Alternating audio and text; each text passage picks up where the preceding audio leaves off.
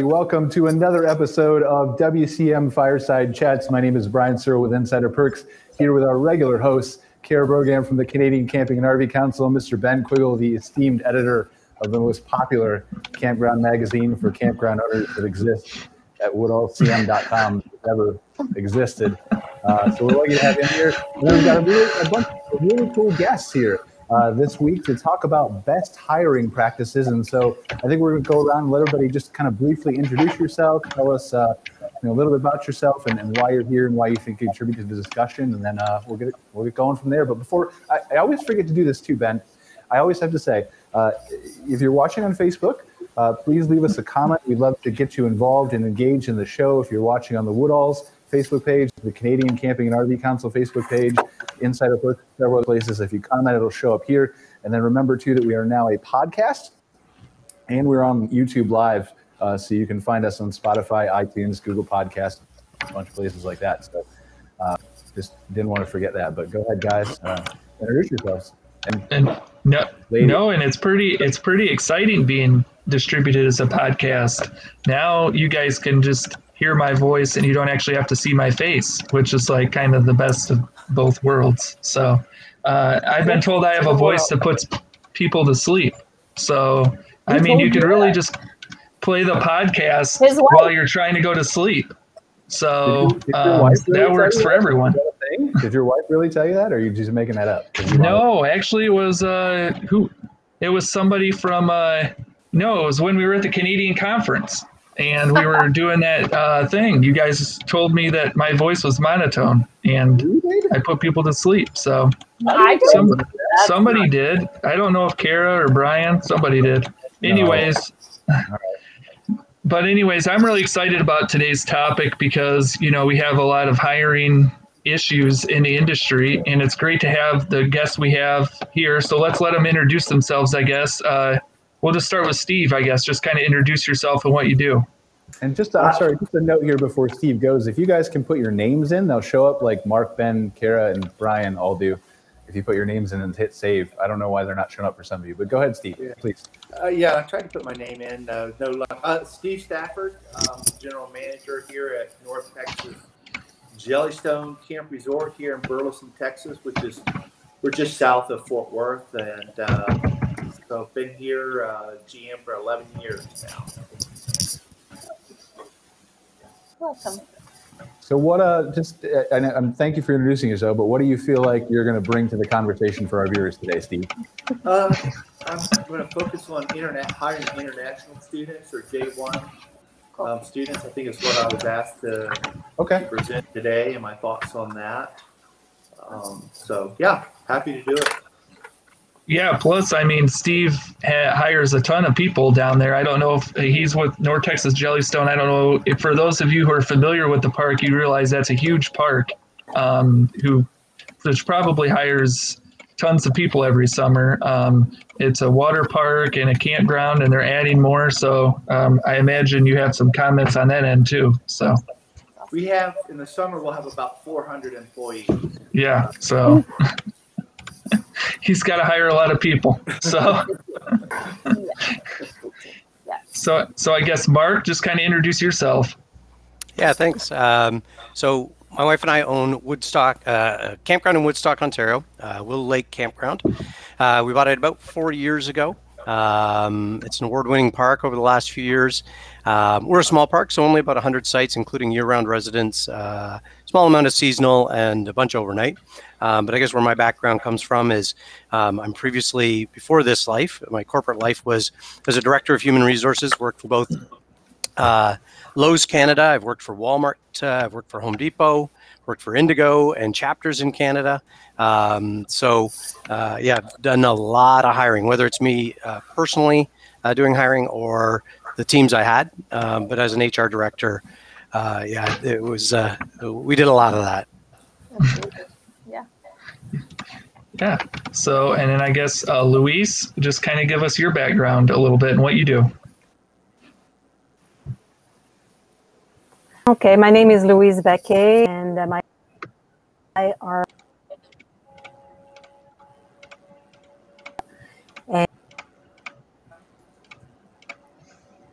You're breaking up a little bit, Luis. Is it just me Same or is it thing. everybody else? Yeah. You what? You're just breaking up a little bit. You're The fading in volume? and out. It was just me. Yeah, I think it's maybe your internet is just a little bit off. Yeah. While she works on it, The Kara, do you internet know is enough to okay introduce here. her, or- Sorry.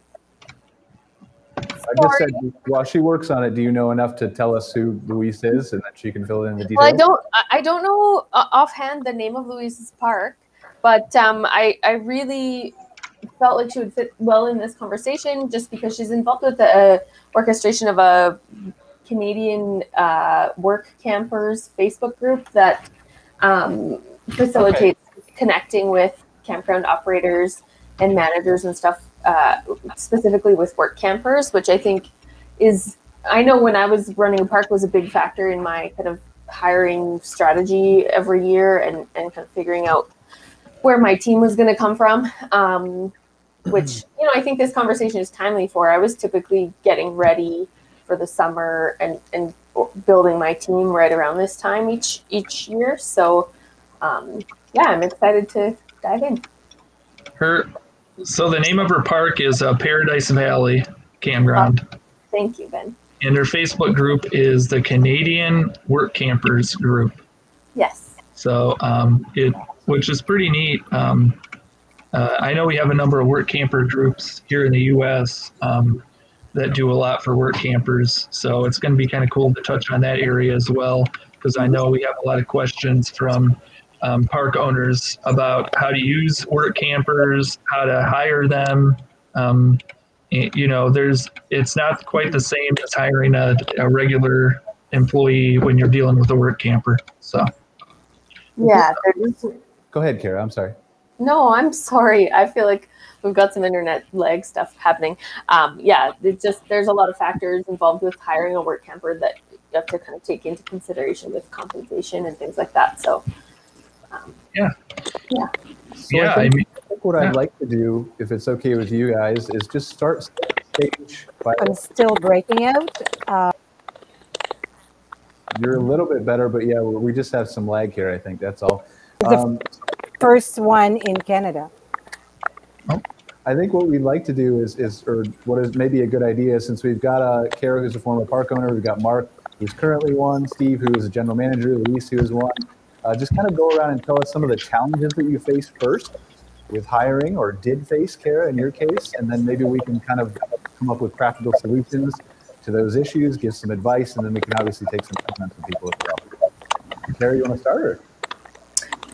Sure. I mean, I think for me, the biggest hurdle in terms of hiring and getting the team orchestrated was the seasonality of our business. So, we build a great team for the summer, and then in the fall, everybody kind of was laid off and went and did their own thing. And then we're kind of restarting each year. And lots of times I had some returning staff, but it was always this big hurdle for me to leap over and overcome getting my team orchestrated in time for opening day April 1st. Does anybody hear the rattling behind somebody's audio? Is that just me? No, I'm hearing it too. Yeah, I hear it too. Is somebody typing, or I don't know? I don't think anybody's typing. So, I'm just making sure I wasn't crazy. So go ahead. There's a little pecker thing behind us. I don't know. Okay, go ahead. Though, Steve, please tell us some of the challenges that you face as a general manager with 400 plus employees. They have to be significant, I would imagine. Did we lose Steve? Is he frozen? Yeah, I think in the beginning it was getting the word out that we were hiring. And so There he's back. first Okay. we were attending, going to high schools. We were going to high schools and setting up booths, working with guidance counselors. As time went on, fun. We're going to be doing work.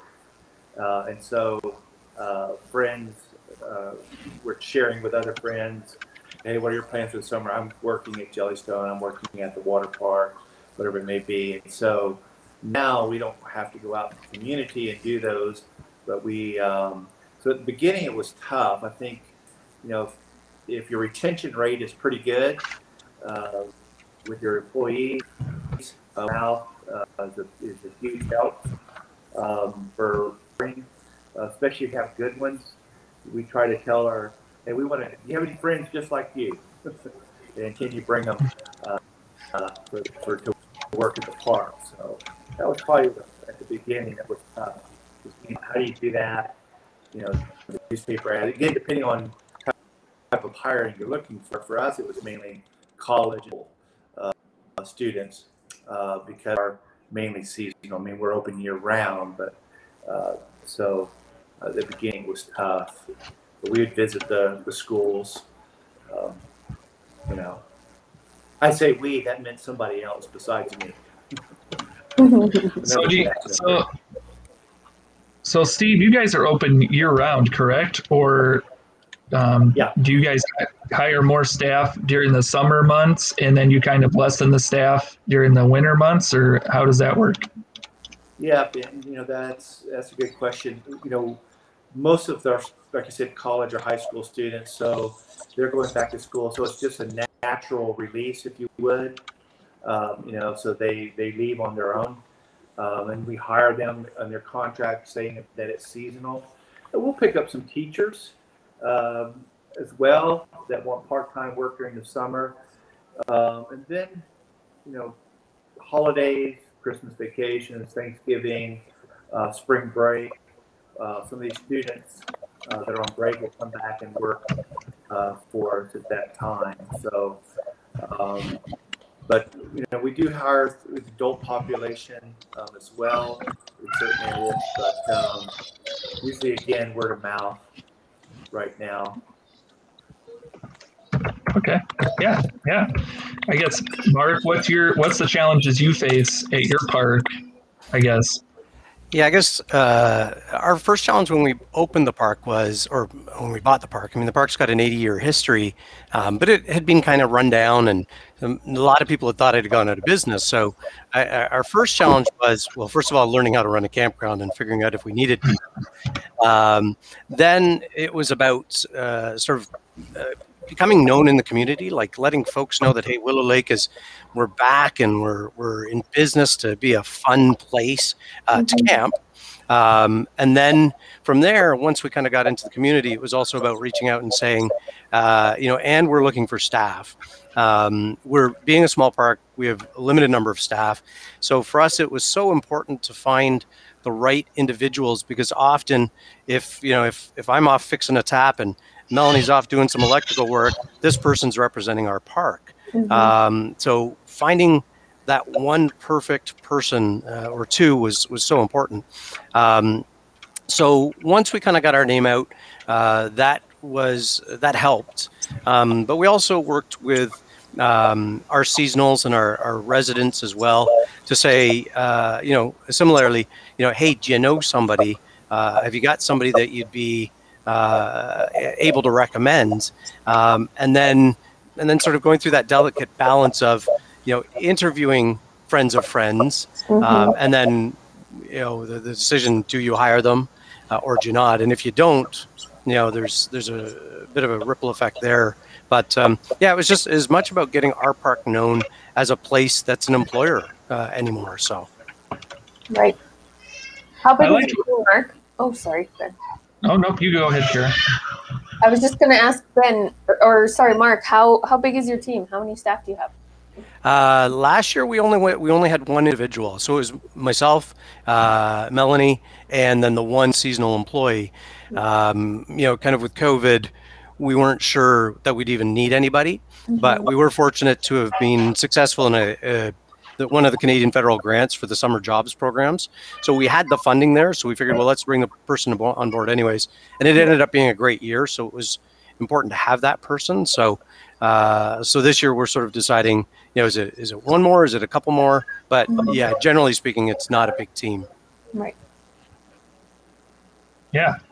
I liked what Kara had mentioned about the seasonality of the business. And I know, like, down in the southern part of the U.S. that it's not quite as seasonal. I think, with the parks being open, they can offer more full-time jobs year round. But, up in the northern section, that seasonality definitely plays into it. And I imagine up in Canada, it's just difficult to keep employees when you're talking only so many months out of the year. Then they have to go find something else to do. I have heard of like places trying to do different things to engage their workers during the winter months. I guess, have you guys heard anything like that, where they're doing they try to do different things at the park to try to keep their workers busy throughout the year? I mean, we did some things. I was able to keep, one or two on through the winter because we were offering RV storage and things like that. But our operating permit, the county that we operated in, limited how much RV storage we could take and things like that. It just wasn't a ton of workload that that I couldn't handle since I was there anyway. So it was really just kind of one person to spell me off or whatever. But the biggest thing was like incoming reservations and admin stuff and catching up on stuff that really only I could do. Or maybe that's wrong. Maybe it was stuff I only thought I could do. I did it to myself. But that too. So yeah, but but I like I said, I was able to keep one or two through the winter, which did certainly help, because then by the spring I had a couple of, somebody on my team who I could really trust and rely on to help me get everybody trained and ready to go in time for, opening day. And then typically, I mean, we saw, my full team wasn't assembled usually until June, which timed out good with, when we were the busiest. But for sure, we were spending a ton of time. The last 2 weeks of March were typically training time, even for staff who would get laid off in the fall and then come back in the spring. They've been off for 6 months or whatever. We'd do a training refresher with those guys too. So that stuff was a big undertaking, the training part itself. Yeah, definitely. I know down here in the U.S. too, we have a lot of competition. Right.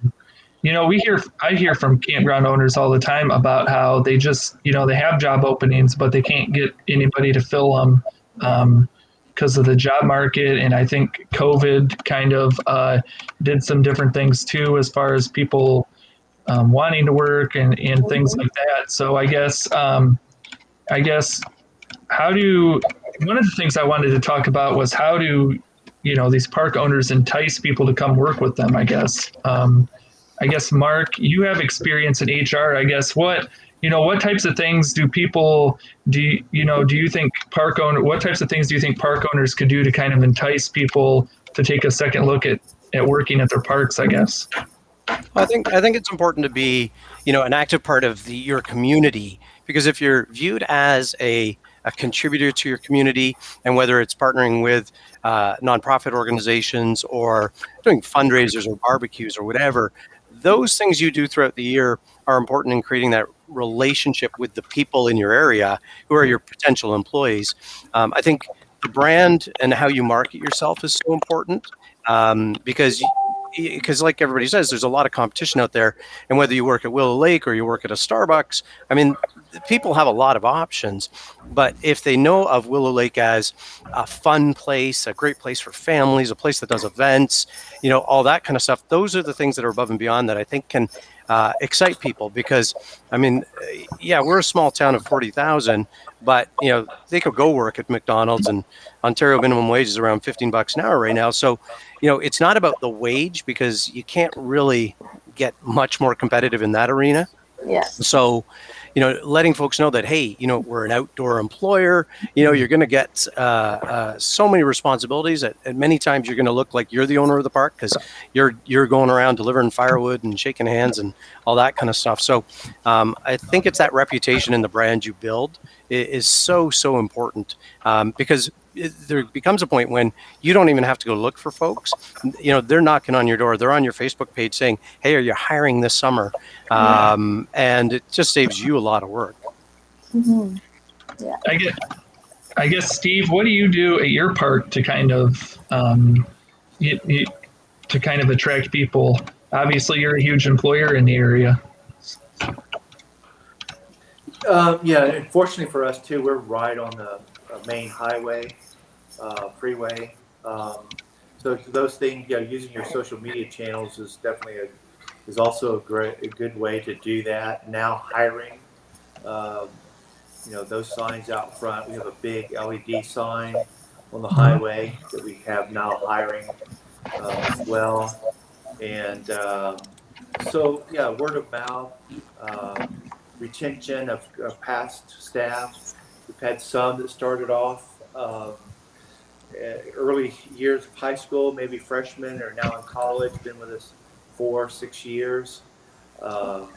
And so, just all of those avenues or platforms, anything you can use out there. And I think it's good to, not just hiring, but hiring smiling faces, hiring smiling, energetic, positive people, those type of things too, to kind of get it going. And we tend to probably overhire at the beginning, knowing that we'll probably release some, as the season starts, because either it wasn't what they thought it was, it wasn't the Baywatch, feel of lifeguarding. They saw in the movies or something. So but that's just part of the process. We try to take an attitude. We've heard and I come from an education background. We've heard of teaching hospitals, for example. Yeah. Why not? So we try to look at ourselves as a teaching park. Right. So some of these are their first time having a job, and they don't come knowing how to count back money or knowing how to interact with a guest unless they text them, right? So there has to be some training and education that comes along with that. You just don't hand them a weed eater and tell them go to it. So we realize that coaching is very important before you put them behind a cash register, making ice cream, being a lifeguard, or any of those things too. So that training is important. I can't imagine like I said, most likely they have not learned it at home. Absolutely. I can't imagine the monumental, building a team that big. I know for me, I was typically had about 12 to 15 staff each season. And that kind of gave me the ability to be pretty choosy. Like I usually I don't had. hear anything. Am I supposed to be? Sorry. Is my audio? Oh, no. I can hear you, Carrie. Yeah, I think it's just maybe the speakers down. So I used to, get 25 or 30 applicants to fill those 12 or 15 positions. So I could be quite choosy about, like Steve said, picking those smiling faces and picking certain personalities and things like that. And the idea of hiring 400 people blows my mind. I can't even fathom filling that quota. Yeah, I have to imagine on some end you're almost have hiring ads up all the time for 400 plus employees, but well, it depends on what the turnover rate is too, right? I mean, it sounds like you have a good training program in place and stuff like that. I mean, I'll wade into one of the bigger controversial topics that I'm sure we can touch on here in a little bit, at least from my opinion. That's like, you have to pay your staff well and give them benefits if you want to attract the right staff. There's not a lot of park owners, I don't think this is widespread, but I know some park owners who insist on $9-10 an hour, and that's all I'm going to pay somebody. Now, it depends on the job, obviously, that they're doing, right? What you want to pay them. But if you want quality, you've got to pay for quality, is the way I run my business. So things like benefits help attract, Mark was thinking about how do I attract the workers and stuff like that, be involved in my community, but also be known as that employer who takes care of your employees too. There are lots of ways that you can save on margin in other areas of your business. Personally, for me, running my business, employees are the one I don't want to save on because I want to have the best. Right. think- There's and impacts there with seasonality and stuff too. It can be really difficult to offer seasonal employees a benefits package. There's not a ton of options out there and from benefits providers that can function in that type of short-term benefits window. So you have to kind of get creative with stuff. We did stuff that kind of maybe the dynamic is a bit different. Our minimum wage is over $15 an hour here.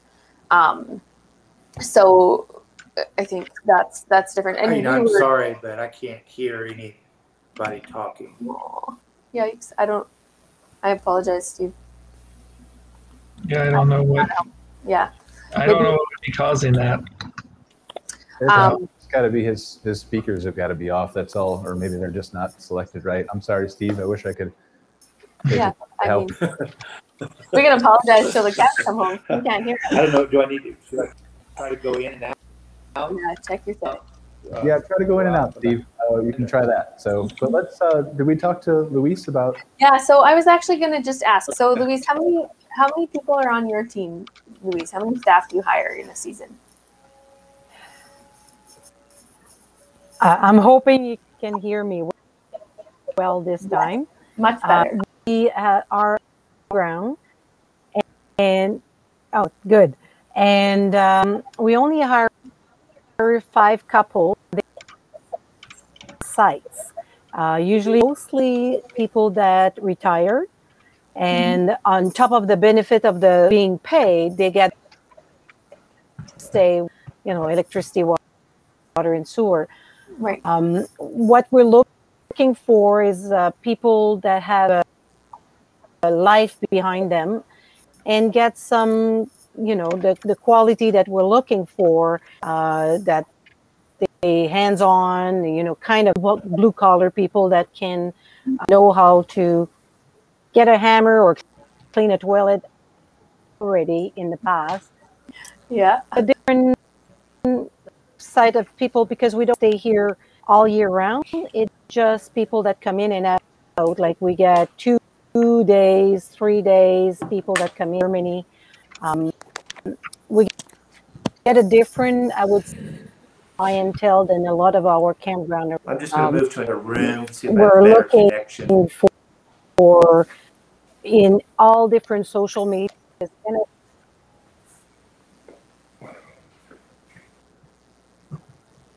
Oh, we lose Luis again. It's frozen again. Yeah.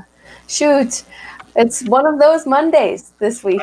I think it's just interesting because you mentioned, Brian, the quality of the benefit packages and everything. And I think, on the work camper side, I wish Luis could talk a little bit more about this, but on the work camper side, I think we're starting to see more demands for that. I know work campers are expecting, I think, a little bit more in return for their work.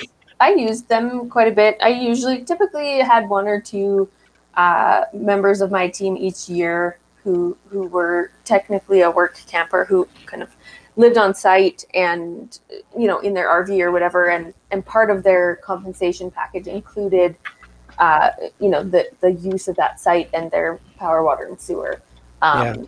So it was a way to, like Brian suggested, offer kind of a benefit in addition to their earnings, that really, it increases their availability to you, right?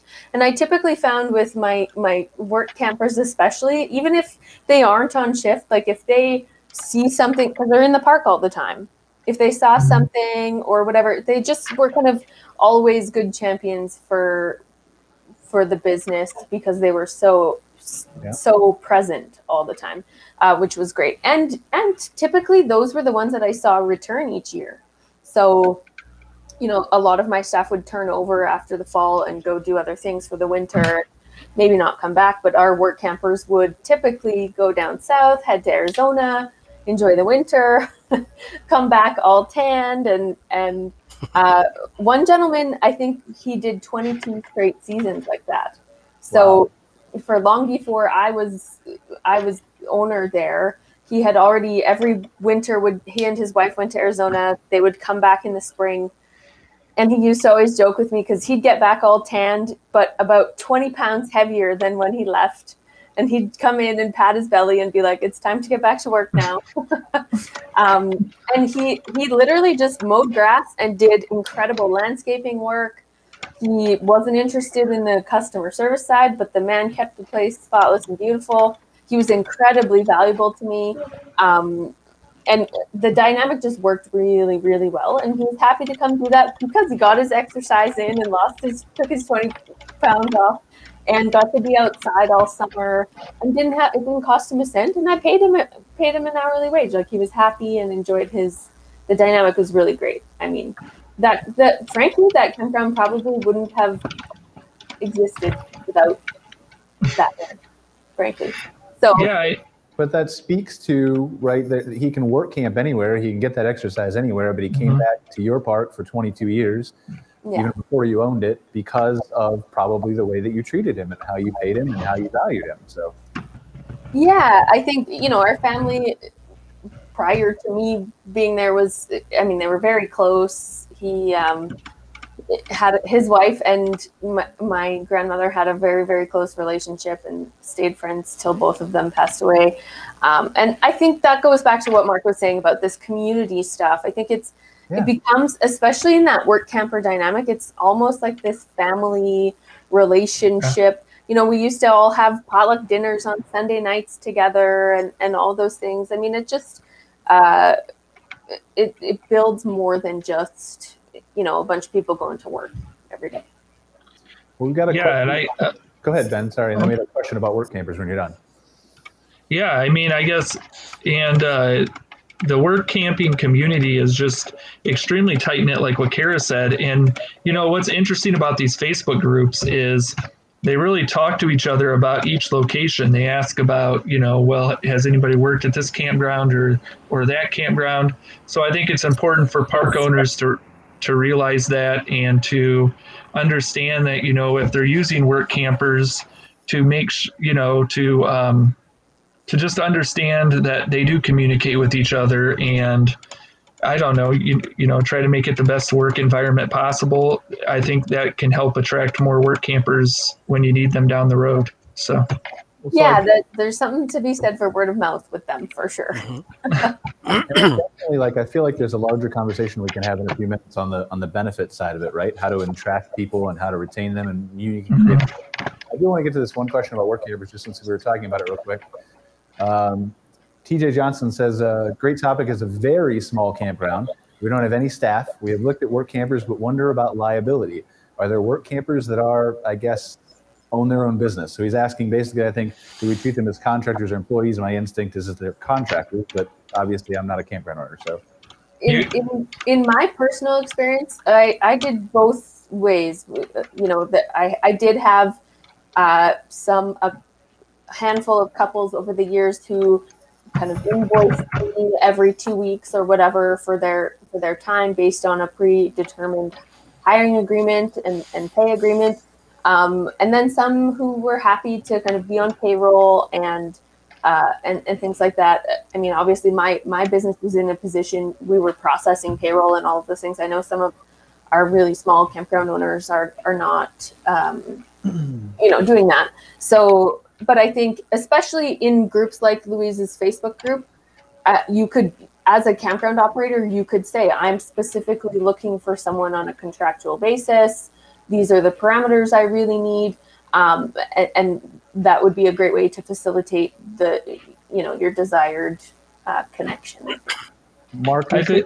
Mark, this may be different depending on what side of the border you're on. So maybe I'll jump in and ask the question or answer the question too, based on my knowledge. But how does the difference between contractor and employee work up there in Canada from just an HR background perspective?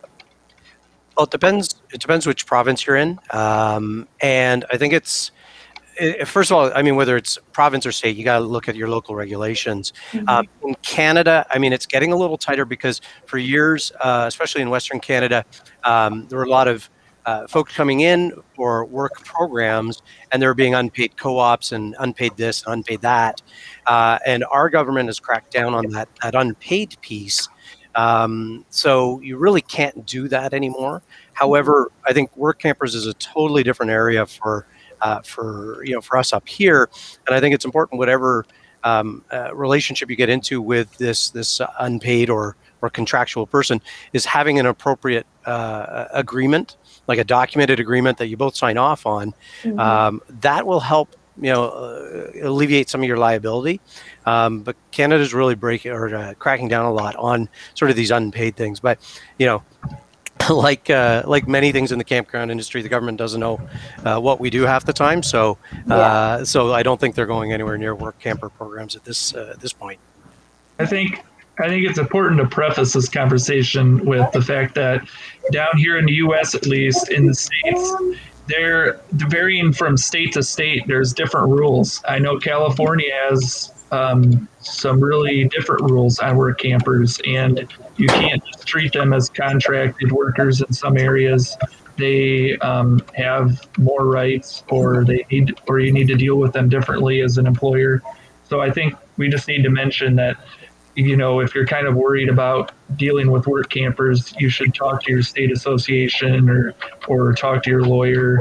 So that's why I was prepping for that question to Mark, is because, like, for us, when I started Insider Perks, the company, we did a lot of contractual workers because, to be frank, I was too small to pay payroll taxes and have that extra burden on top of my head. And so I was trying to get away with whatever I could, honestly. And so, and I'm not saying that any campground owners are getting away with it or doing anything wrong, but that's how I was in the beginning, right? I had to do what I had to do to survive. Now that I'm a little bit bigger, like, I want everybody to be an employee, because it gives me more flexibility to tell them what to do, to give them direction, all that kind of stuff. But it allows me to give them more benefits and stuff versus a contractual worker who, at least from my understanding down here, and in hindsight, maybe I should have had my HR person on here to talk about this. But in hindsight down here, it's pay, right? Is basically or a site or trade, but I can't really give health insurance to a contractor, things like that. So. Right. I think in a lot of cases, they're not, if they're contracting, a benefit isn't going to be their top priority. Right. Yes. A lot of individuals who contract choose to do that for the benefits that come to them specifically for that. I think definitely I agreed that, looking into requirements in your area is obviously mandatory, but I think, there's ways to make sure that those agreements, cover your butt in terms of liabilities. I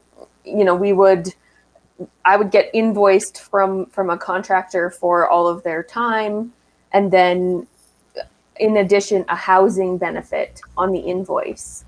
So technically they were paying taxes on that amount and things like that. So there are ways to do it and still be compliant, for sure.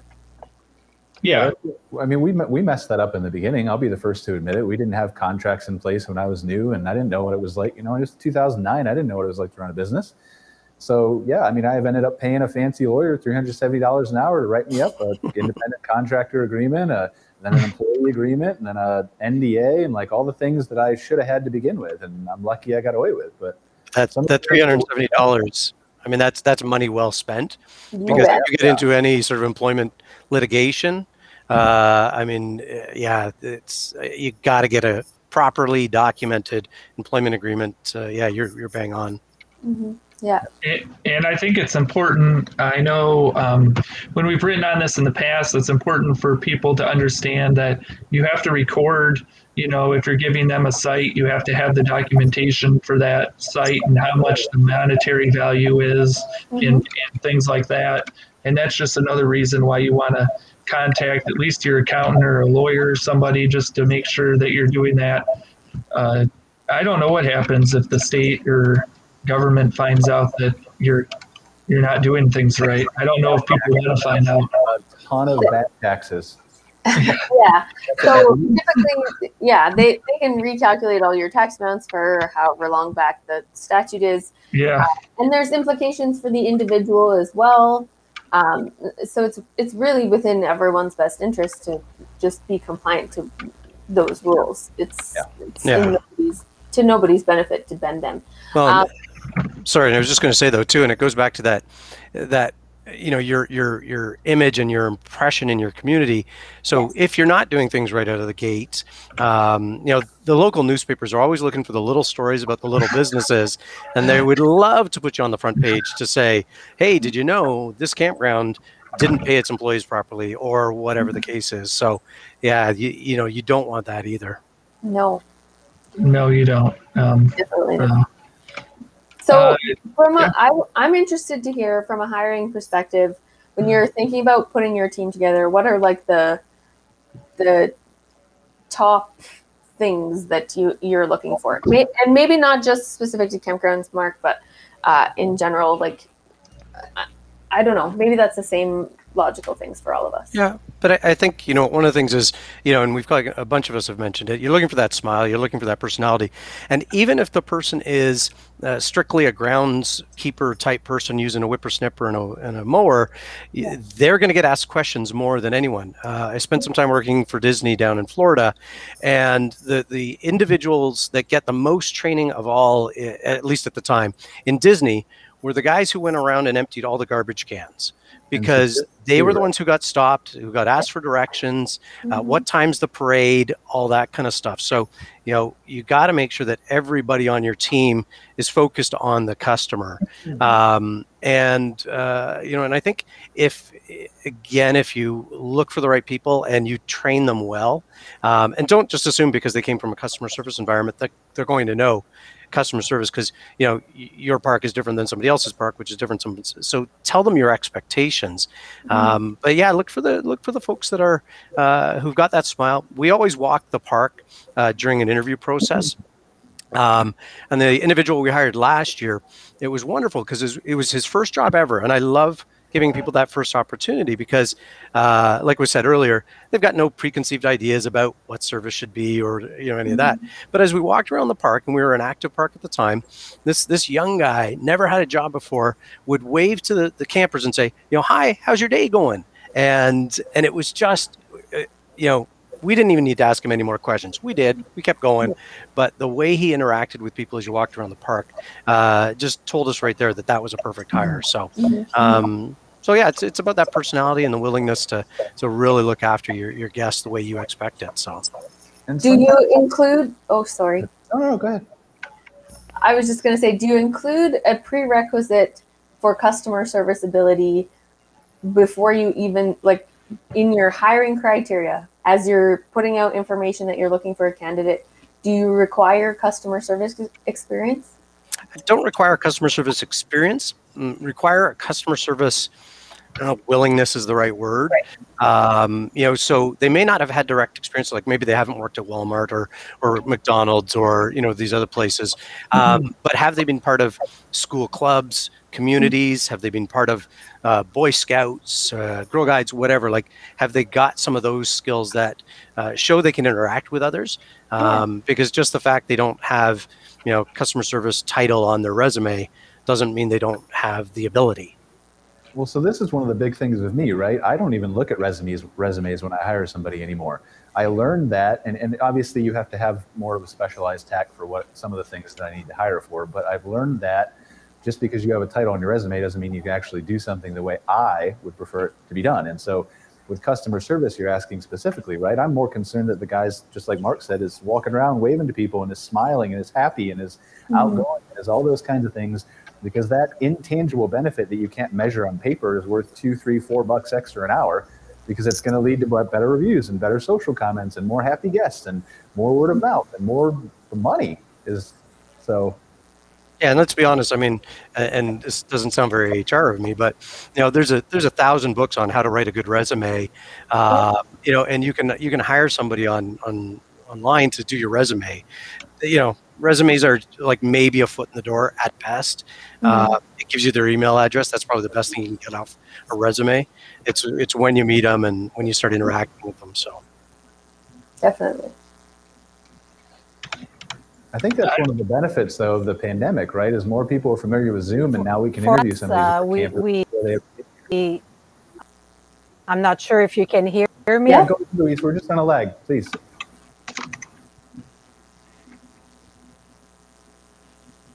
Oh no, have we lost her again? I think we lost her again. For us, we do like have people. Oh. It's okay. I think she's just really on a lag, so we just need to give her enough time here. So we're gonna wait. Talk, Louise, anytime. We want to hear what you have to say, definitely. I think she's frozen again. Can you hear me now? Oh, Yeah. I can hear you, but your video's frozen. But go ahead. Okay. I'm gonna try. Can you hear me? yes. We think that somebody is good. We send them a very the job. This way, they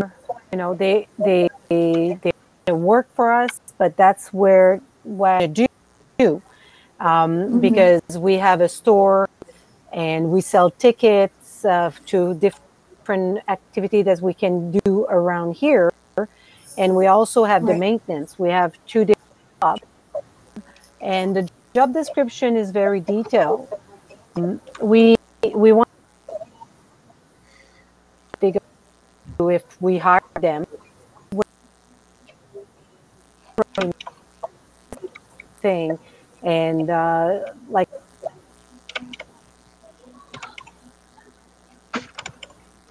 I think we lost her again. very I think I understood different. We don't allow music at all during the day. We have to make sure that the people. I feel like it's making this worse. I'm trying to like give her time, and then every time I talk, Oh, it's terrible.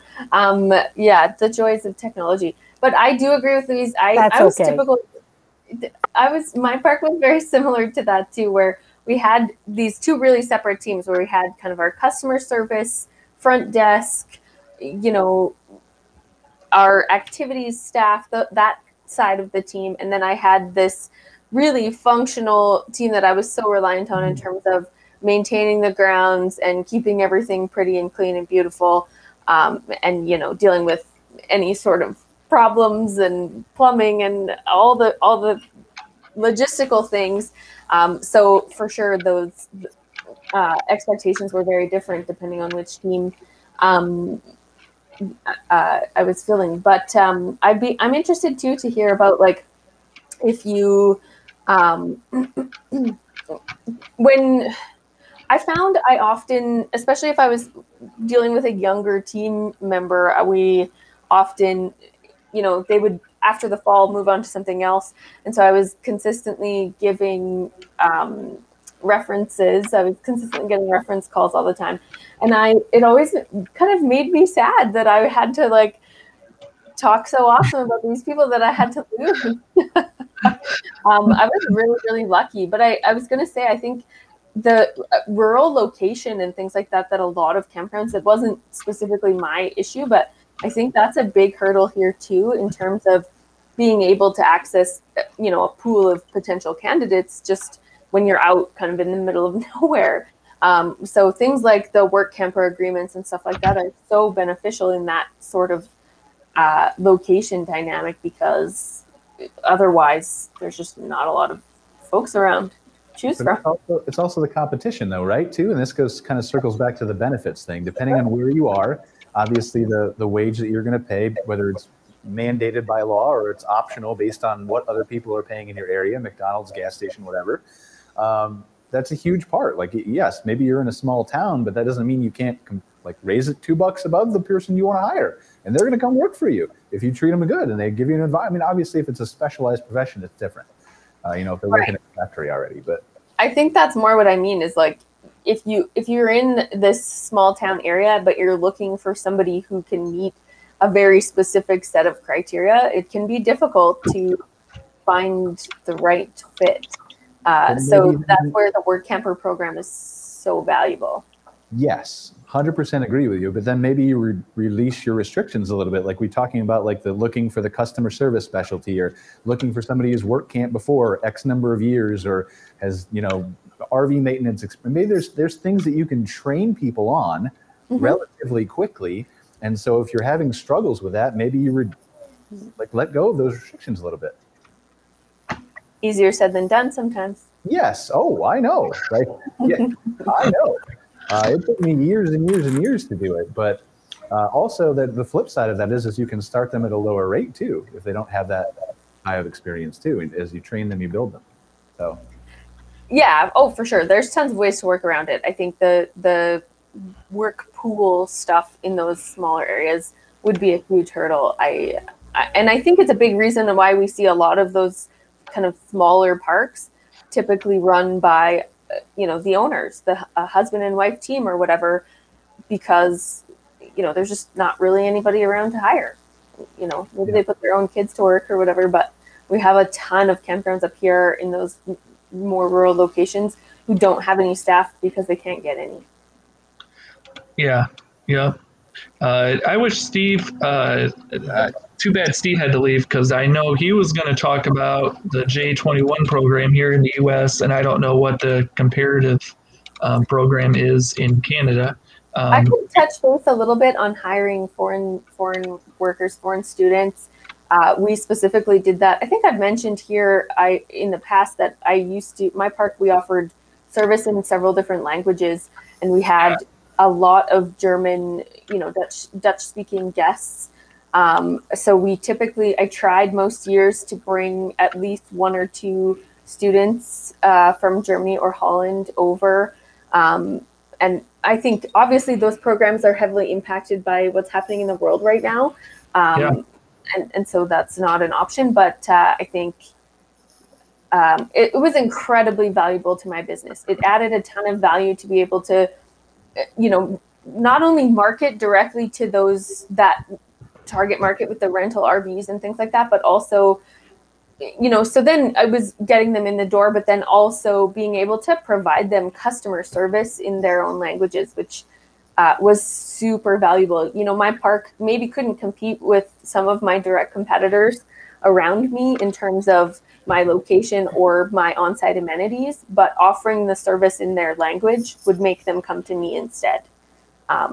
So the students, hiring those students was incredibly valuable, and again creates this dynamic. Some of them would come back year after year. They're in university or whatever, so they're off in the summer anyway.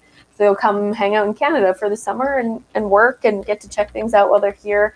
I definitely recommend it. I think it's a great way to diversify your business. And are you providing accommodation for the folks you bring over? And is that fairly common in the U.S. when you bring folks over?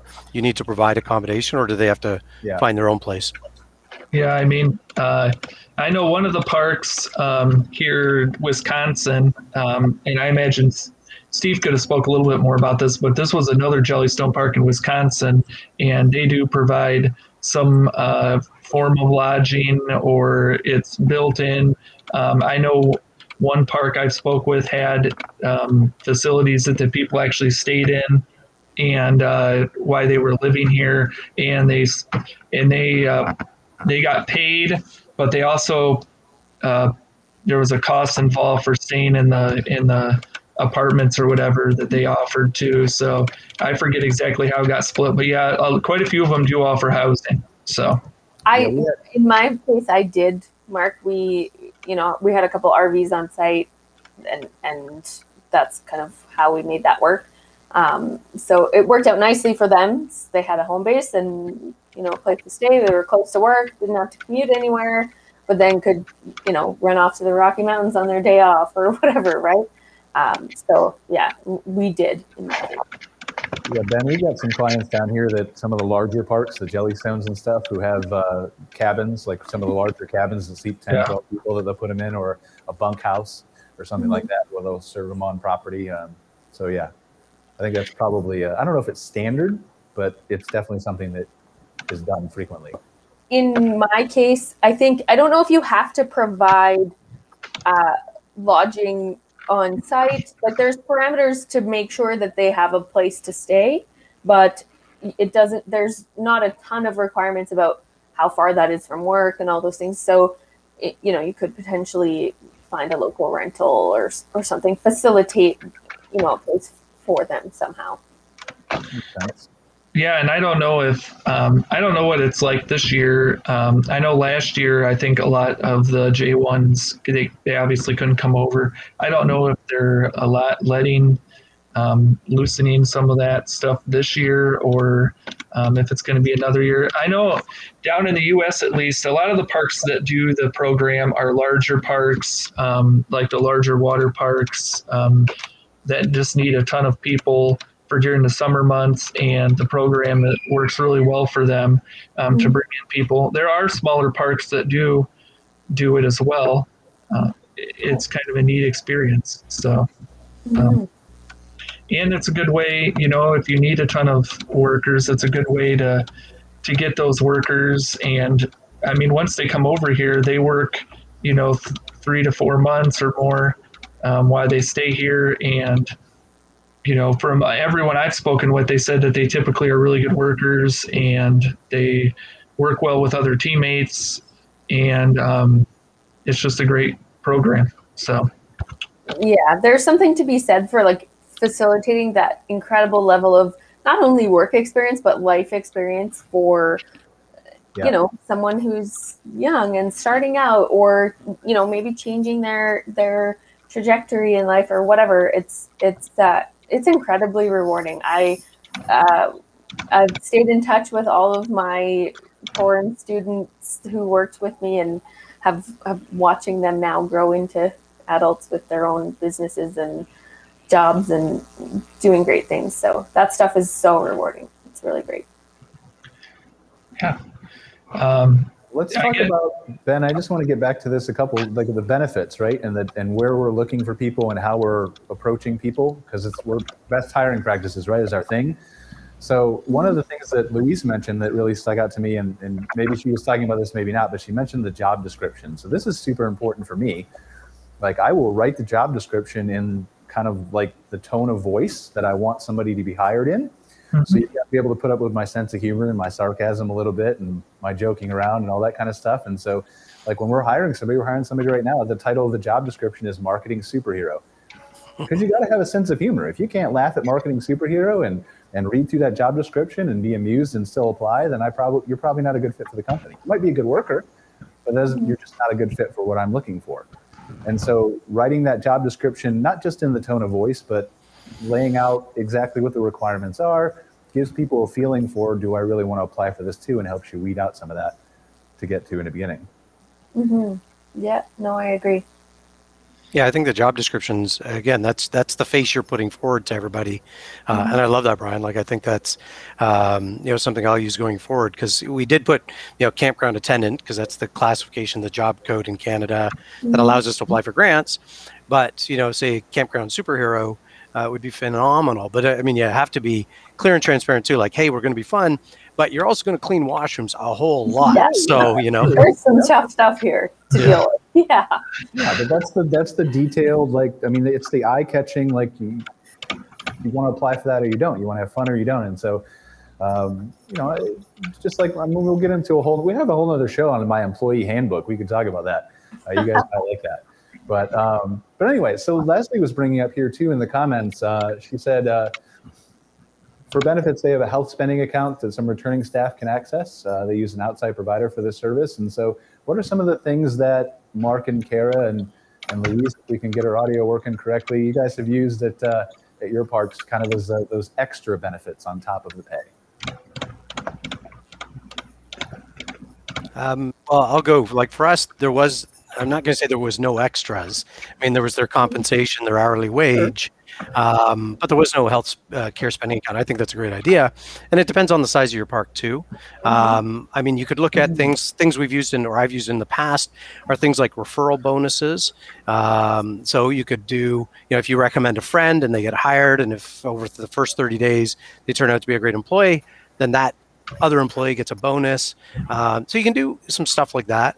But for us, I mean, it's really about the the experience, the environment they're working in, because there's no way we're going to compete. Like, again, the employers in town, Starbucks, Walmart's, McDonald's, they have great programs. We're never going to compete with them on that. But where I can compete is providing a fun environment where they're going to get to do a little bit of everything. You know, they're going to have, they're going to see me dressed up as Batman for the Halloween weekend. They're going to know they're part of a great employer. Wait, that's a thing? I want to come to your park now. Oh, yeah. Halloween in August. It's the best. It's my favorite weekend. But, you know, that's the kind of thing we can provide. And I mean, to some people, they're about the money, and that's fine. If you're looking for $15 an hour plus benefits, you're not going to work here. But if you want a place where you can work outside in the sun, you know, you can do some, you know, customer service, you can do some yard work. You know, if it's a rough day, you can just kind of hide out and split some wood. I mean, that's the kind of stuff we can provide. Yeah, no, I think that's typically a really repetitive thing I found is I always ended up with a certain type of individual who is looking for kind of more of a broad experience thing they could put on a resume going forward. Or, you know, somebody who, like Louise mentioned, maybe has finished their work life, but is, you know, wants to fill some part-time with, you know, interaction with individuals, or, you know, getting to work in the gardens, things like that. Like, there's this extra lifestyle enhancement stuff that comes with this type of job that you don't see potentially in, you know, going to work at McDonald's or Starbucks or whatever. So I think that's a big factor that a lot of people, I got that feedback over and over from staff was, you know, it's different every day. I get to be creative. I like getting to hang out with all the kids at the mini golf every day and things like that were really enticing. We didn't, like I said, we didn't have a benefits program specifically at Mountain View, mostly because of our seasonality. But we did things like, you know, we had great staff events a couple of times a year and took the staff for team building, fun stuff, or had cool stuff come to the park. Like, we had, you know, a paintball thing set up at the park for the team to kind of take each other's frustrations out on each other or whatever. So we, you know, like I said, I think that all relates back to that lifestyle stuff. Right. So, but this is the reason I brought it up, is because what you're talking about is benefits. I agree. Yeah. And so there's a lot of, like, I found when I got into started my company and I started talking to campgrounds, like, when you hear full-time plus benefits, the first thing that comes to people's mind is $600 a month health insurance. Right. At least here it is. And that's all they think about.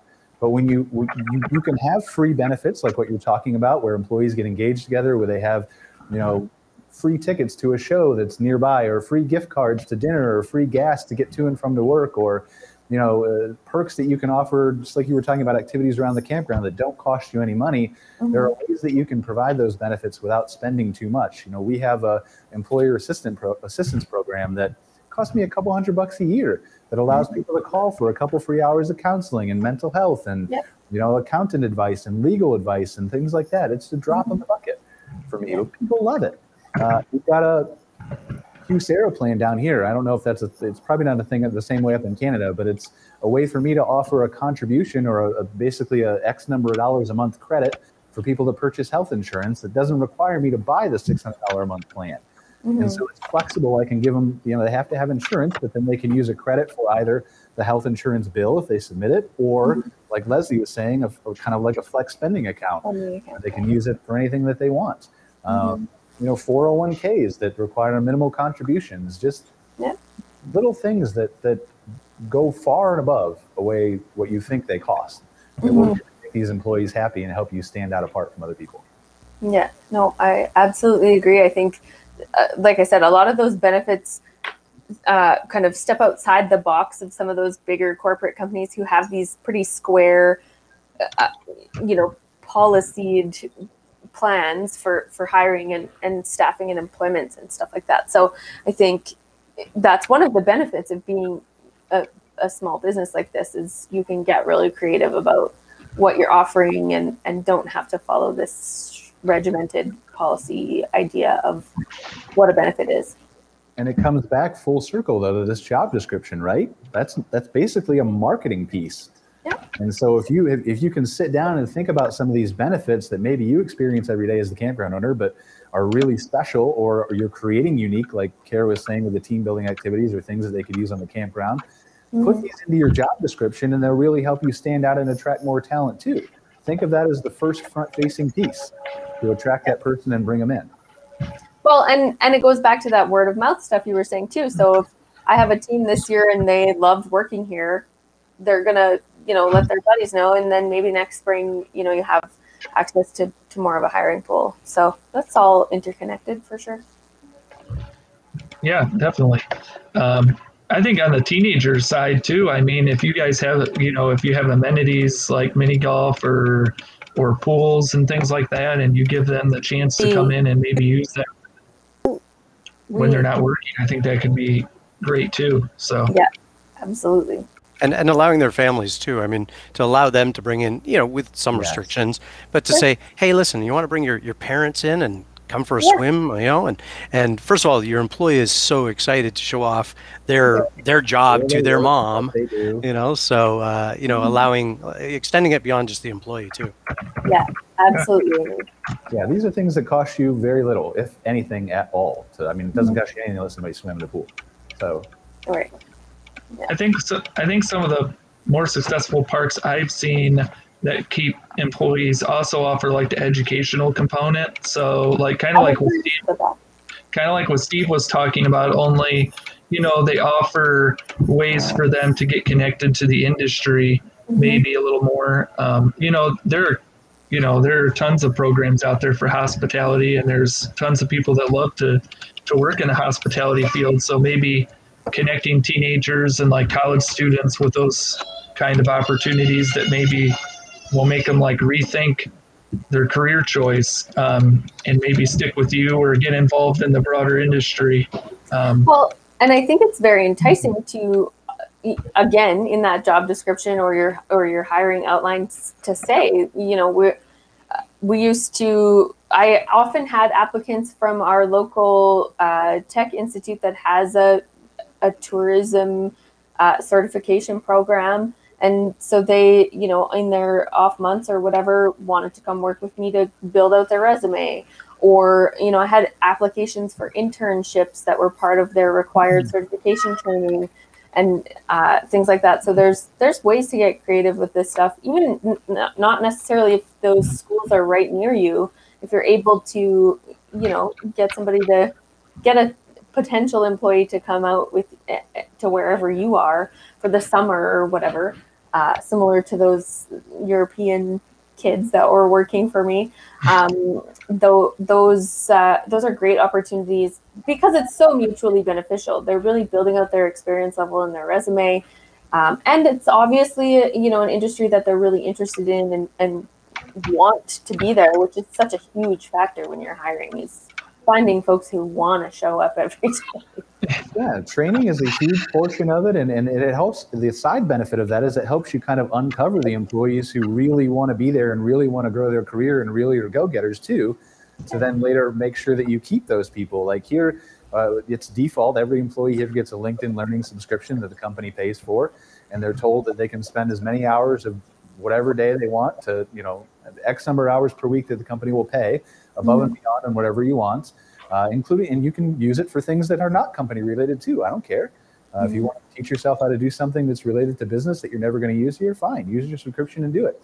They're told that they can go on Amazon and they can buy any book that they want with their company card that they can justify with like any kind of ties loosely, right, to their job description or anything that they do here.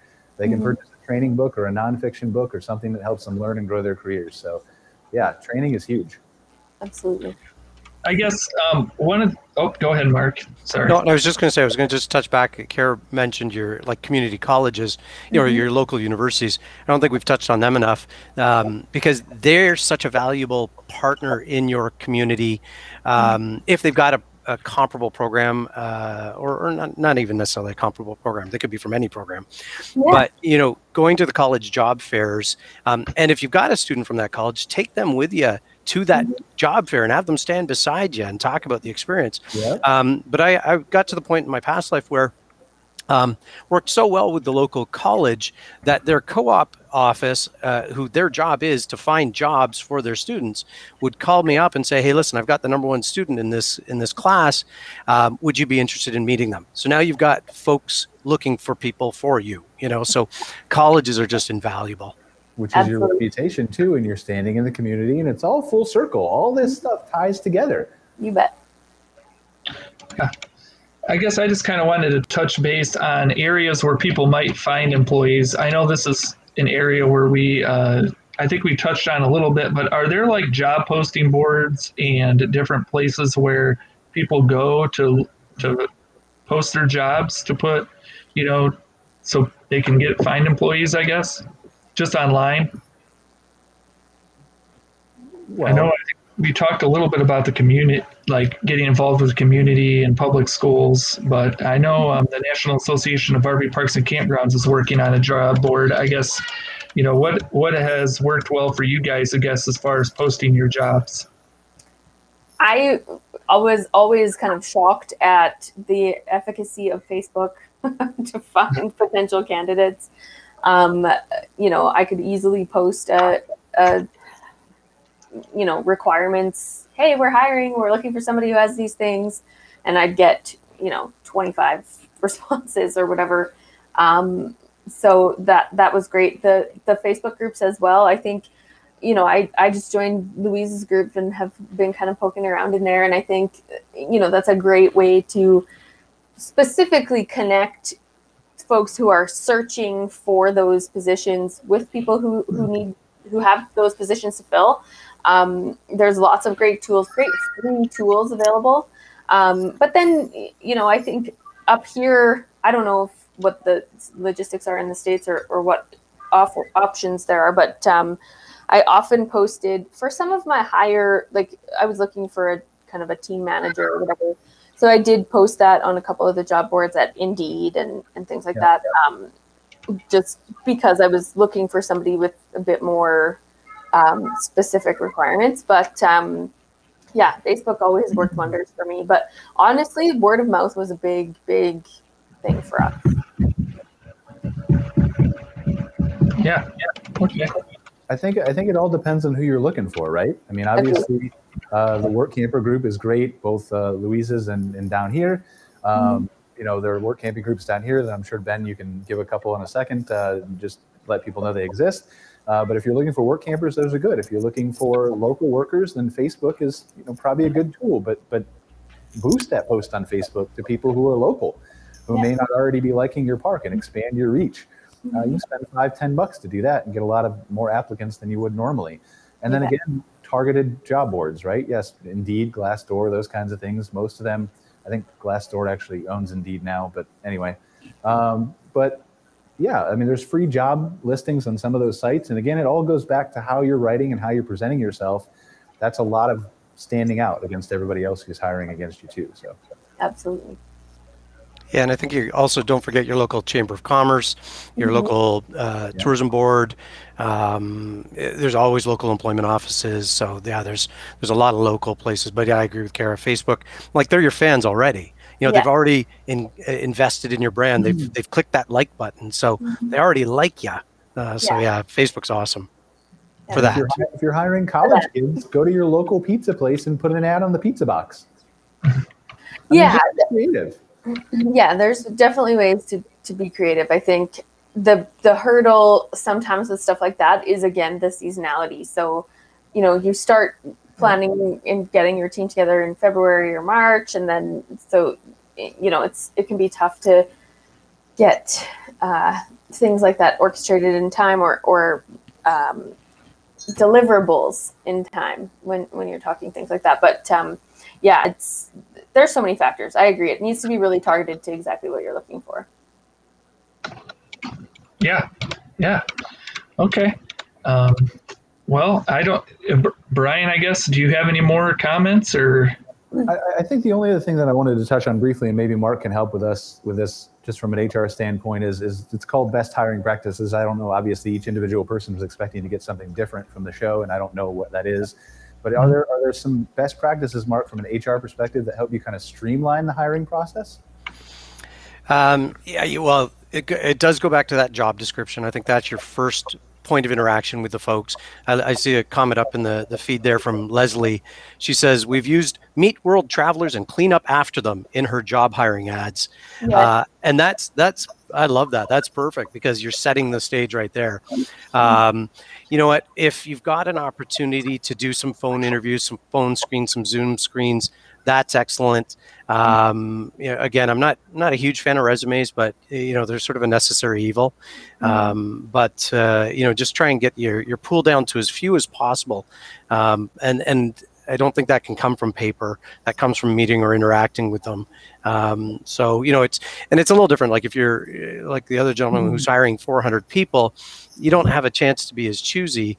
Kara mentioned how she was able to be a little more, particular about who she brings aboard. But take the time, invest the time. It'll save you in the long run. Finding that right person now means you're not having to rehire somebody in August because they didn't work out, that sort of thing. So put whatever effort in, start early, be really clear in the expectations with the candidates and just say, hey, listen, I'm going to clean toilets. You're going to clean toilets. Are you okay with that? And most of them will say yes in an interview, but some of them might choose to opt out.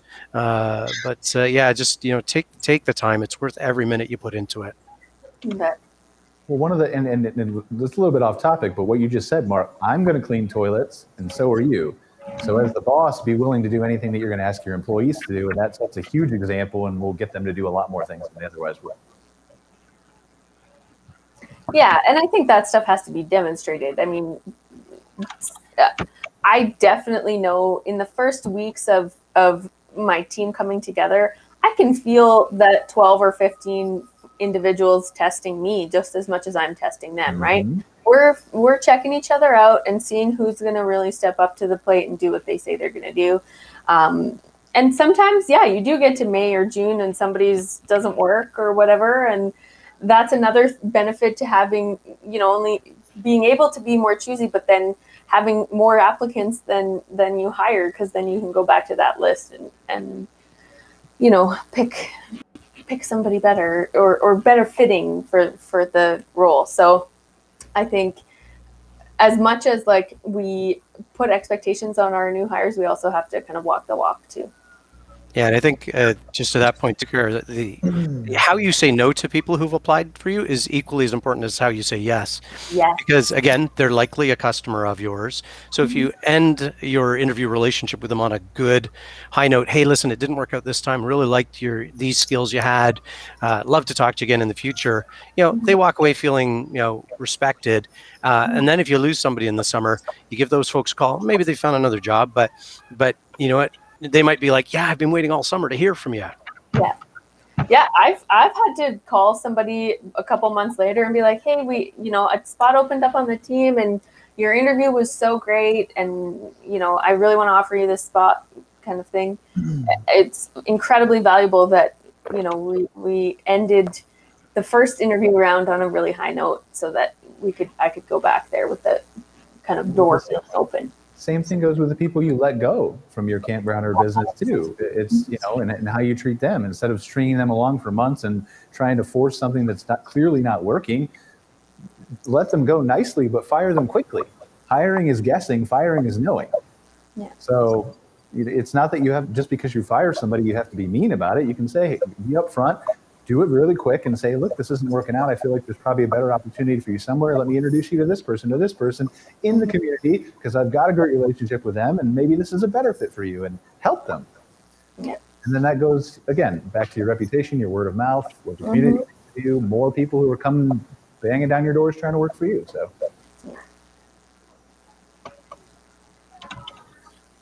Okay. Yeah. I mean, I think we tackled a lot of good stuff today. So on the hiring side of things, I think we got through to a lot of issues that some of the people, some of the owners we talk with speak about. So it's been great. Yeah, I'm super looking forward to 2021. I think, all the campground owners I've been speaking with in the last month or so are really, really positive and looking forward to a great summer.